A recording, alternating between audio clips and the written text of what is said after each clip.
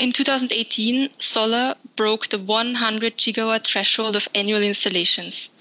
In the same year, Solar also reached the major milestone of 0.5 terawatt of total capacity installed globally. Welcome, everybody, to a new FSR podcast. My name is Valerie Reif. I'm Research Associate at the Florence School of Regulation. And today we have the pleasure to talk to Walburga Hemmetsberger, who is the CEO of Solar Power Europe. Good afternoon, Walburga, and welcome to FSR. Hello, Valerie, and hello, everybody. The numbers I just presented are taken from the new global market outlook for solar power that was published by your organization, Solar Power Europe, together with a couple of partners, I think, this year. And as a first question, I would like to ask you if you could tell us a bit more about the main findings of this report and also about the latest technological developments that are happening in solar. Sure. So overall, we see a very positive future for solar. Our 5-year global solar market outlook forecasts 800 gigawatt additions to 1.3 terawatt total installed capacity by 2023, and that's very impressive. Now, when you ask me about the latest technologies, there's a couple of them which I would just like to mention, starting with building integrated photovoltaic. That's one of the leading innovations. It's so-called solar skins. That's solutions that can help decarbonize buildings. Some examples are roof tiles, windows, or facades, which all have cells which can produce electricity. These products offer architects and developers a range of aesthetically pleasing possibilities. And in the end, what you get is 2 for 1. So you get sustainable construction materials and clean energy.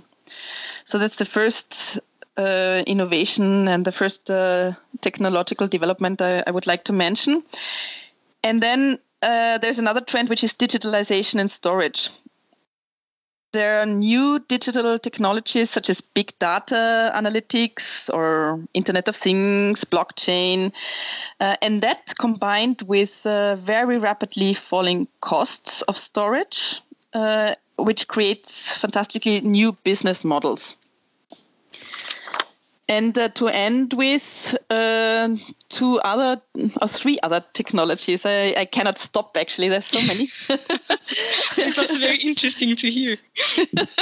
So another one is solar and e-mobility.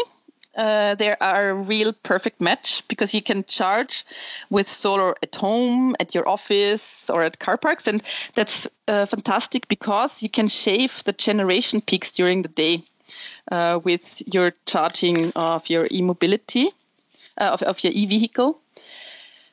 Then I also have to mention floating solar. That's fantastic. We see more and more floating solar projects. It's super smart because you can put it on all kinds of water reservoir, and it has 2 positive effects. One positive effect on the yield because it brings more yield as it's cooled. And the panels can at the same time protect the surface of the water.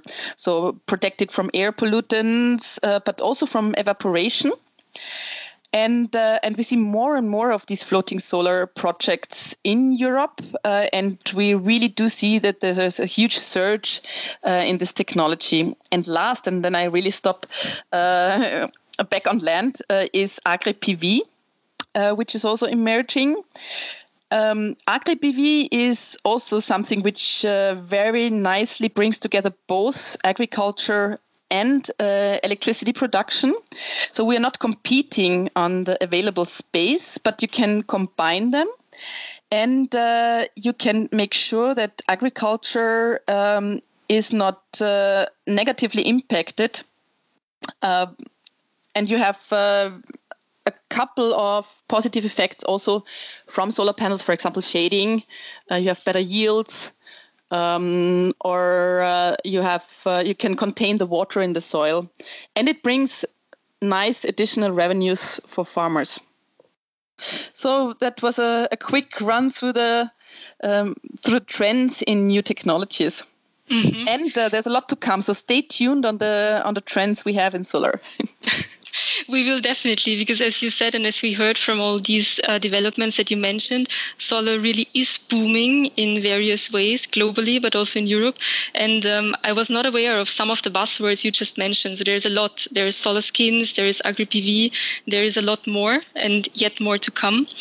So we talked a lot about the technological developments, but actually this uptake of solar and other renewables, it also has very significant implications on markets and also on how the electricity system is being operated. So both need to be fit for renewables. And I was wondering, without going too much into detail yet, whether you think Europe is on the right track also in setting this framework for renewables to be integrated. Mm-hmm.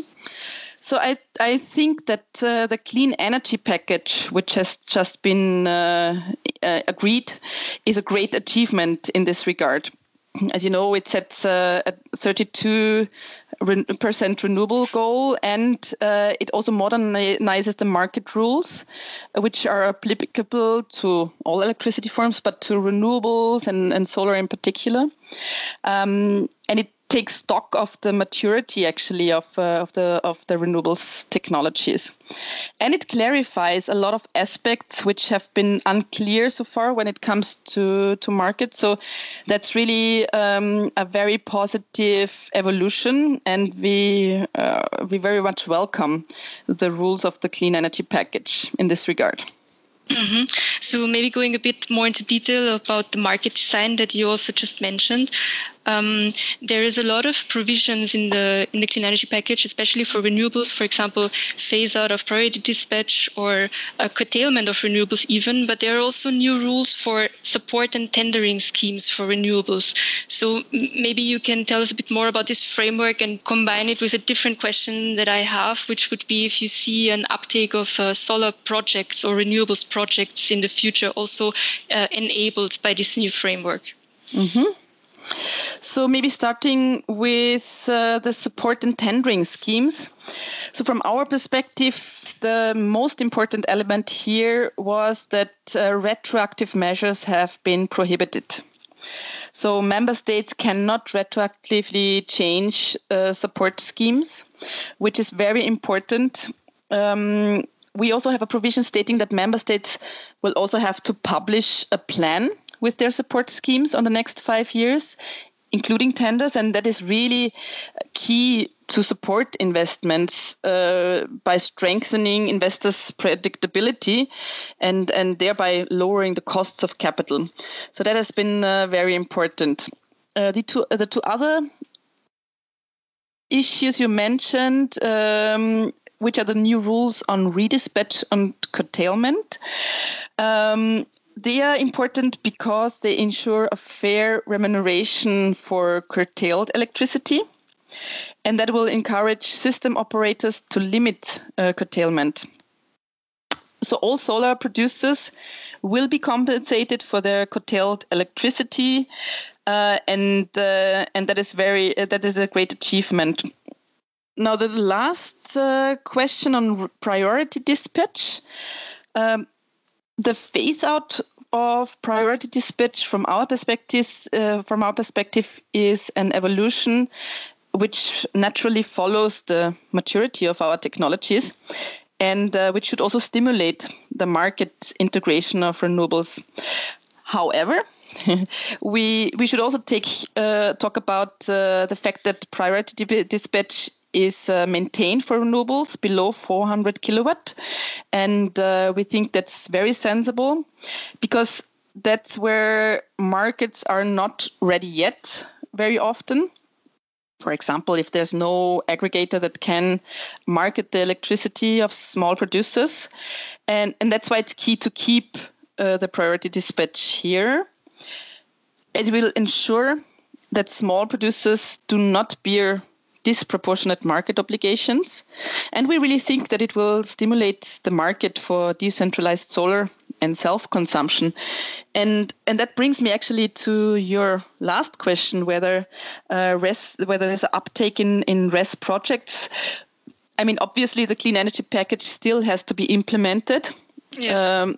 But we really do think that when it comes to self-consumption to prosumers, in particular, these rules will help the market uptake and will help also new business models to develop. Mm-hmm.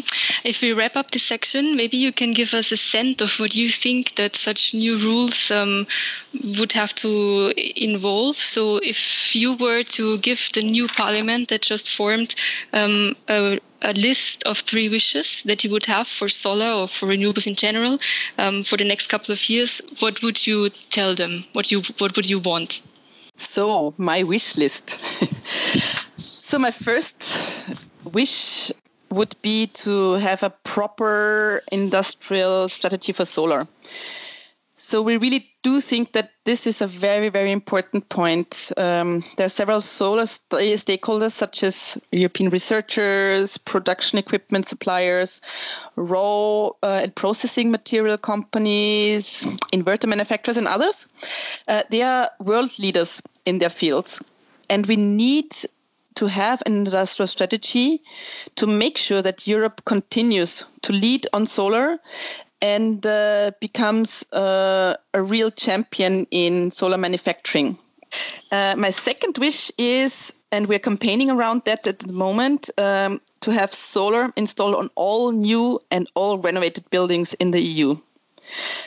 It's just incredible that 90% of the roofs are going unused. At the same time, they could help mitigate the climate change if they would have solar installed. So installing solar on all new buildings and those which undergo major renovations, from our perspective, makes perfect sense to reduce CO2 emissions. And there's a huge potential as well. We could produce some 680 terawatt hours of solar annually. That's 3 times the size of Luxembourg, which would be available. So that's really something, a potential which should be harnessed. And my last wish is that we go carbon neutral well before 2050, just because it's necessary. I have one last question. You were head of the Brussels office of Verbund, which is the largest Austrian utility, and they produce almost 100% of their electricity in hydropower plants. Now you work for Solar Power Europe, and I was wondering, from your personal experience, what are difference in working in a long-lasting traditional industry such as hydro compared to what you might call a very trendy new environment of the solar industry? I wouldn't say that I wouldn't start with differences. Actually, there's a lot of things these two technologies have in common. I mean, they're both renewable technologies, and obviously, I mean, they are different. It's different technologies. Hydropower has been around for much longer than solar. I think that the beauty of these different renewable technologies is that they're complementary. So they complement each other. Mm-hmm. And in the end, when we want to go to a 100% renewable world, we need all of them complementing each other in hybrid systems. And I think it's just wonderful that we have different renewable technologies. That those will also help us in reaching the climate targets and in reaching the 3 wishes you expressed before. Absolutely. So I think that was it for today. We would like to thank you very much for taking the time and for this interesting conversation. And we hope to see you soon again in Florence. Very happy to come to Florence again. Thanks, Valerie.